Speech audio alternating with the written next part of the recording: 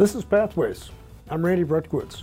My guest today is Dr. Tricia Wright, who received her PhD degree in genetics and molecular biology from the University of North Carolina at Chapel Hill. She then went on to a postdoctoral fellowship at Duke University, where she studied a proto-oncogene in breast cancer. Tricia is currently the director of the Office of Postdoctoral Affairs at the Indiana University School of Medicine. She has been in this role since 2014. Dr. Wright is responsible for enhancing the postdoctoral experience and fostering the professional development of approximately 200 postdoctoral trainees through advocacy, resource development, and programming. Tricia, welcome to Pathways. Thank you, Randy, for having me today. So tell us, let's start from the beginning. Sure. How did you come to this country? I understand you're from Jamaica. Yes, I was born in Jamaica. My family and I emigrated here when I was 8 years old, and we actually came to California first. We stayed with some family there before moving to the East Coast, to New Jersey. So what brought you here? So what was a job of one of your parents? How did that work? Like most people back then, it was for a better life within the U.S., seeing for a better future for your children. So that was pretty much the reason that I knew my family came here, was for a better life. So where did you grow up? I grew up in New Jersey, in central New Jersey, actually. So, lots. What town? What town did you grow up in? I grew up in Perth Amboy, New Jersey, which is an urban city that's in central New Jersey, closer to across from Staten Island. Okay. So tell me when you became first interested in science. When did you get bitten by the bug, so to speak? I was interested in science from an early age. I have got a younger brother who has autism, and that actually sparked the bug. I was wondering why that actually happened. I was originally thinking I wanted to be an MD, but then upon getting farther and farther into the sciences, I realized that I prefer the research aspect side of it rather than the MD side of it. Plus, the whole side of blood was just not going to happen. So was there somebody who helped you along the way, a mentor, teachers, anybody who really influenced you in helping you go down the research path? There were, throughout high school and then through college. So throughout middle school and high school, I was actually interested more in the sciences and mathematics, and I was originally debating between math and science, because I really enjoyed that aspect of it. And when I got to college was when I really started to get my original college degree was going to be in science. So my undergraduate degree is in biotechnology, and that was my declared major. I also got to work in a lab. It was, I believe, my sophomore year of college, just pouring plates, which is something that you do in C. elegans or Worms lab. And then I got into the actual working at the bench, because I was wondering, what are they doing with the worms? What's going on there? So that's actually how I got into doing research at the collegiate level and in academia. So I understand that when you finished your degree, you were at Rutgers, and then you spent a couple years as a research technician. Having been one myself, I can really appreciate that time that you spend to then see where you go next. How did that influence you in terms of where you went next? Sure. So when I was finishing up my major, I was in the lab. I did a senior thesis before graduation. So that was actually a really great experience, because I spent, I think, half my senior year in the lab, and I took a few classes, but most of the time was spent in the lab, and I got credit for that, and actually got to write up a senior thesis. But at the end of that, I was debating whether or not I wanted to go on to go into a PhD program, because that was pretty much what everyone did after they finished their degree, but I wasn't quite sure if I was there. I had a really great mentor in the lab where I did my senior thesis. And he was actually really instrumental in me, because I was deciding where I wanted to go next. And I did not want to actually go directly into the PhD program. I wanted to make sure that it was the right path for me. So I decided that I would actually go and work. And I actually turned down some industry positions, because I wanted to see what it was like to work in academia in the lab at the university. And that mentor who was actually there actually helped me get that first position as a laboratory technician. He recommended me based on my work from the senior thesis, which was really nice. Dr. Mano. Dr. Mano. Yes. So it's really important then that the undergraduate research experience that you had to really help solidify that interest to go down the PhD pathway. So let me ask you, this is before you, and maybe even when you were in graduate school. So let's talk about barriers, potential barriers. So we talk about individuals from where they come from, whether they have a socioeconomic background, whether they're people of color, whether they're gender. Had you had any obstacles that maybe got in the way for you in terms of your advancement? Honestly, I would say I had really great people pushing me forward. I think sometimes I got in my own way, to be perfectly honest. Just because sometimes you're just like, really, can I do this? Is this gonna happen?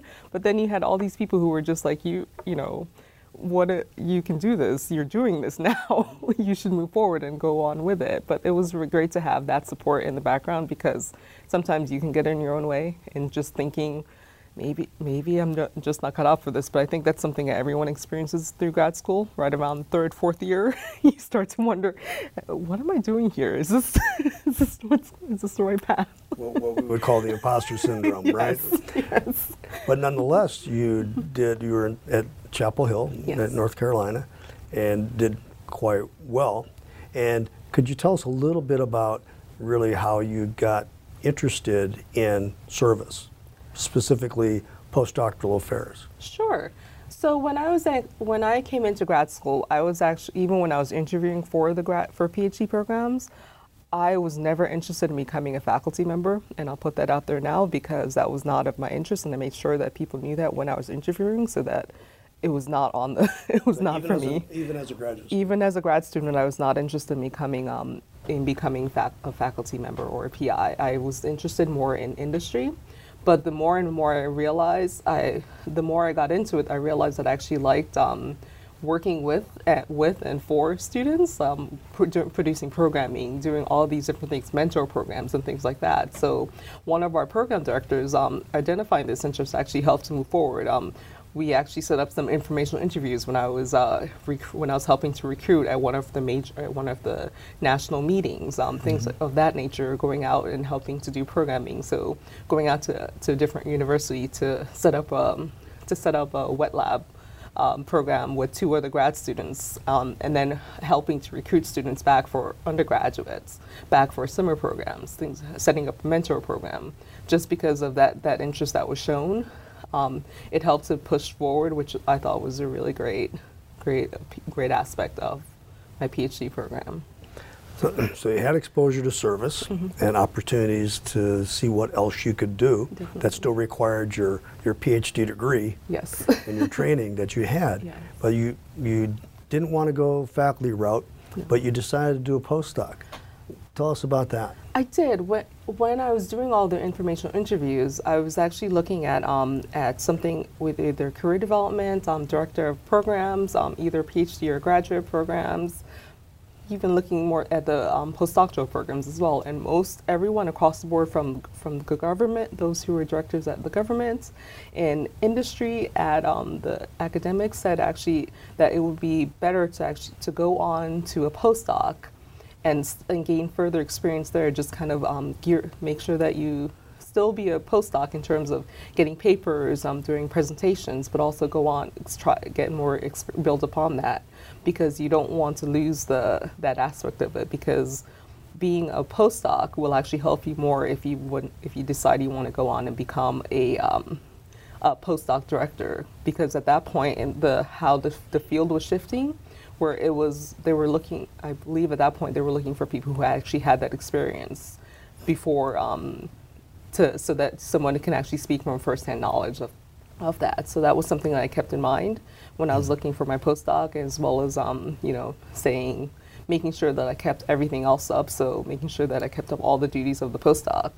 So writing grants, being funded that way, making sure that we're authoring papers, going out presenting as posters, as well as going to national meetings. So all that was kept up on top of some of the service aspect as well. How supportive was your postdoctoral mentor for the service activities that you did as a postdoc? He actually really was very supportive. He didn't really know much about what what it was going on, but I was fairly honest with him in terms of, you know, having tried. It was a little bit daunting because it was a fairly high-profile lab, but it was, for me, I thought he was really supportive because I made sure that I was like, you know, I made sure I outlined what I wanted to do and what kind of experiences I wanted to get. This was something that we spoke about during our yearly evaluations. I made sure I wrote out what experiences I wanted to get, what I wanted to build upon, and how I was going to do that. So that was something that I think that he actually appreciated seeing as well.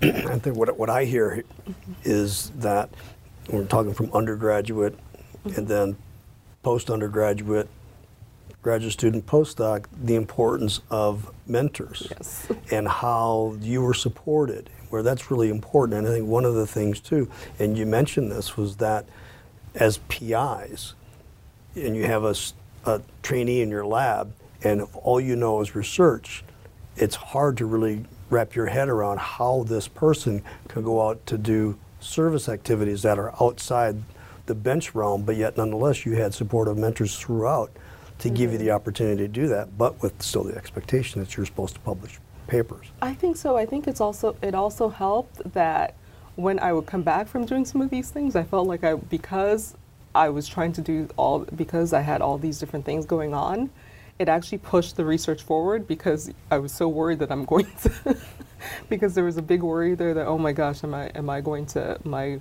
primary duty here is to do research, and you know, this is something that I really like doing, but making sure that everything moves forward there as well. So I think that actually helped rather than hinder what my main purpose was. So it lit a fire under your seat. It really did. I would come back in grad school, I would come back really energized. I'd go out to like Abercamps, so recruiting, I'd come back go full force in the lab again because you get all energized, like, yes, this is great. But it was really good. So to have that opportunity, all of those things are important. I think I can't overemphasize the importance of mentor support for trainees wanting to at least explore these areas as potential career paths. Yes. So you're in your postdoc, you're experiencing these efforts in recruitment, you're working in postdoc office. I guess was that as an undergraduate you did that, or was that as a postdoc at Duke? For when you were associate with postdoctoral affairs.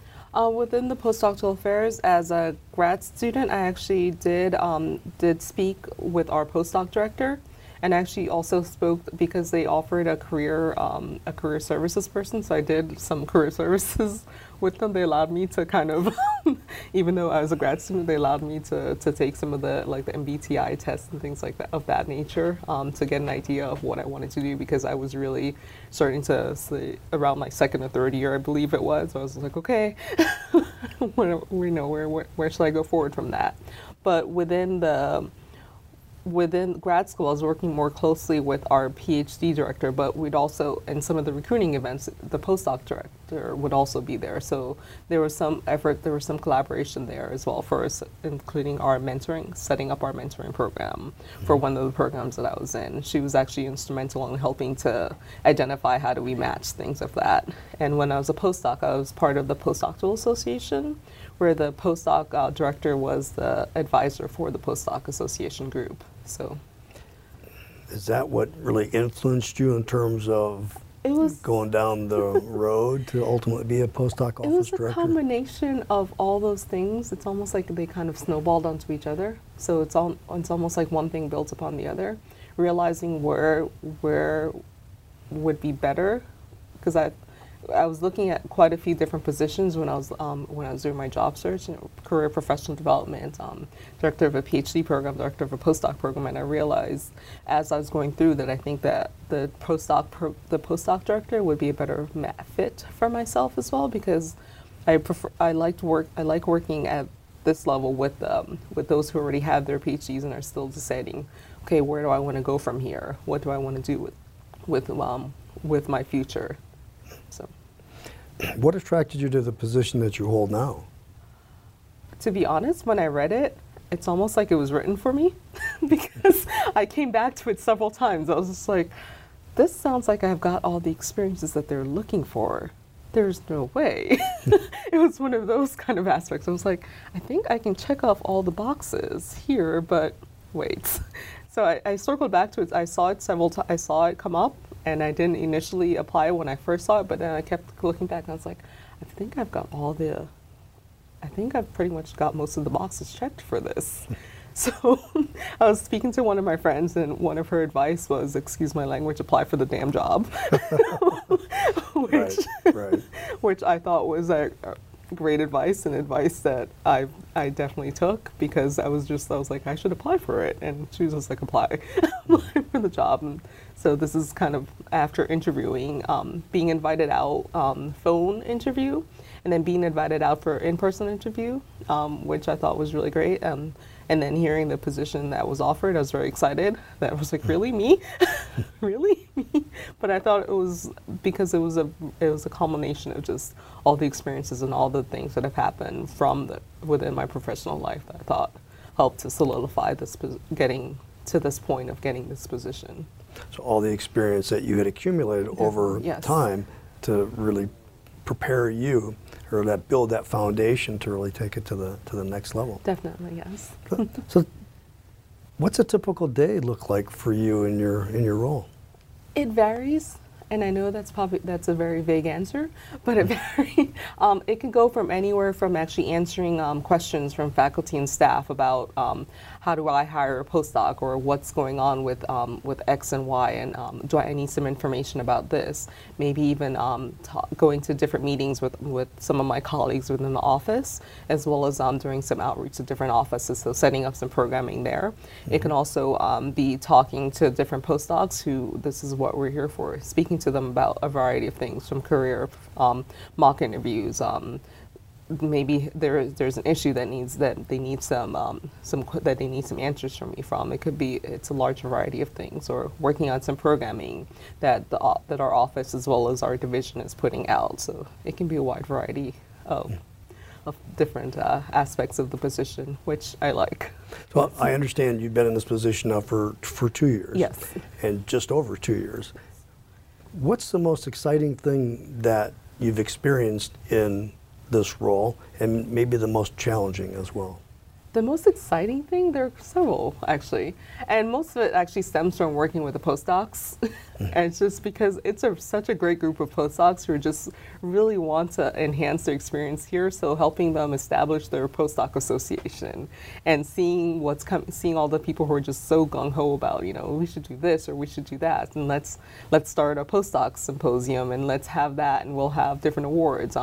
Speaking to people after we've done like mock interviews, or looking at their CV and resume, and hearing the results of what's culminated from that, hearing and saying, hey, I think you should really apply for this position that we posted for this career professional development session, this national session that we posted within our weekly email, and hearing back that they've applied and they're utilizing all the resources there. Just a variety of things, mostly working with the postdocs. Mm-hmm. And for the most challenging thing is actually just making sure that everything gets done. And that's more of a just within all the different things that are going on within the office, just making sure that everything is kept on top of. So meeting all the time, meeting all the deadlines, and making sure that everything is done. And since there are different parts going into different programming and different aspects, so just making sure that everything's done. So tell me a little bit, because in this role, you oversee postdoctoral affairs in the School of Medicine. Give me an example of having to use your doctoral education in what you do. That has actually come up in several different aspects. Like even when speaking to some of the postdocs, having to be able to say that I have actually done a PhD, I have done a PhD in biomedical sciences, and I have done also a postdoc in the biomedical sciences. And actually having that, and not everybody realizes that when they come into the office, actually just being able to say that, and just sometimes they're like, really? And that's actually been pretty great. And also even in terms of hearing what some people are doing within their science, I don't think they expect some of the questions. I try not to ask them if we're hosting a seminar series. I try to keep my science questions until after. But sometimes you give it to them anyway. Sometimes I have to. I'm just curious. I'm like, why did you use that cell line, or why did you, little questions like that. But it's come up several times just to have that experience as well. And gives you street creds. It does a little bit. Now, in terms of postdocs or even graduate students who would have an interest in potentially going down the road that you did as ultimately being a director of a postdoctoral affairs office, what kind of advice would you give them? Everyone gets to this point. Everyone gets here at a different through a different road. And I think it's also remembering that not everyone gets here through the same road. You may have, so it's also making sure that that you may want to gain some experiences, like all the things that everyone tells you in grad school and postdoc. You make sure that you have communication skills, all the transferable skills that you have that can be related from faculty to industry to almost any career that you choose, but also building upon that. And if you've already identified what you want to do, try to look at what some of the skill sets are for that position, and try to see if you can actually gain some of that to see whether or not you like it or not, because you may or may not like it. But that's also advice for most other careers anyway, is to gain some of those experiences and see whether or not it's actually for you, whether or not you like it, it's for you. Because even though you may excel at doing it, that doesn't necessarily mean that's what you should be doing if you don't like it. So you have to try it. You won't know you like it unless you try it. And that's for any career path that somebody goes. And something I remember I had to tell myself as well as others is, just because you're good at it does not mean that that's what you should be doing. And I had to remind myself of that in several ways. Yeah. And I think in the end too that you want to make sure it's rewarding. Definitely. And that you're in it because it's a service, and like we talk about in graduate affairs, and it's the important focus is the people we serve. Oh, definitely, of course, which is great because they're such a good group. I can't say enough about them. So let me ask you this: is there a question that you think that I haven't asked you that you feel folks who'd be listening in would like to have the answer to? A question that I think that you would not to my knowledge now, in terms of moving forward. I guess one question is, what is the something that is asked during interviews? What is your 5-year plan? So I think that's also something that what is it that you plan to do after, or moving forward with your career, kind of thing. So a number of folks don't know what they want to do. They don't know what they don't know. Pretty much, yes. And they go from day to day and not really think down the road. I think that's really good advice for them. Just thinking forward in terms of that. Yeah. All right. Yeah. Well, I'd like to thank you, Tricia, for coming on and telling us your story. Thank you very much for having me, Randy. Appreciate it. Thanks for being on Pathways. Thank you. Thank you. I'd like to thank my guest, Dr. Tricia Wright, for sharing her story of the journey that landed her as a director of a postdoctoral affairs office. I'd also thank all of you listeners for joining me on this edition of Pathways. Remember that you can find us on iTunes under Pathways, and we have the audio from our broadcast, and for some of our interviews, we've captured a video as well. Join us next time on Pathways as we explore the career paths of biomedical PhD degree holders in their exciting non-academic positions. I'm Randy Brutkwitz. The theme music for Pathways, Supernova, was composed by Aaron Brutkowitz. Pathways is a production of the Indiana University School of Medicine.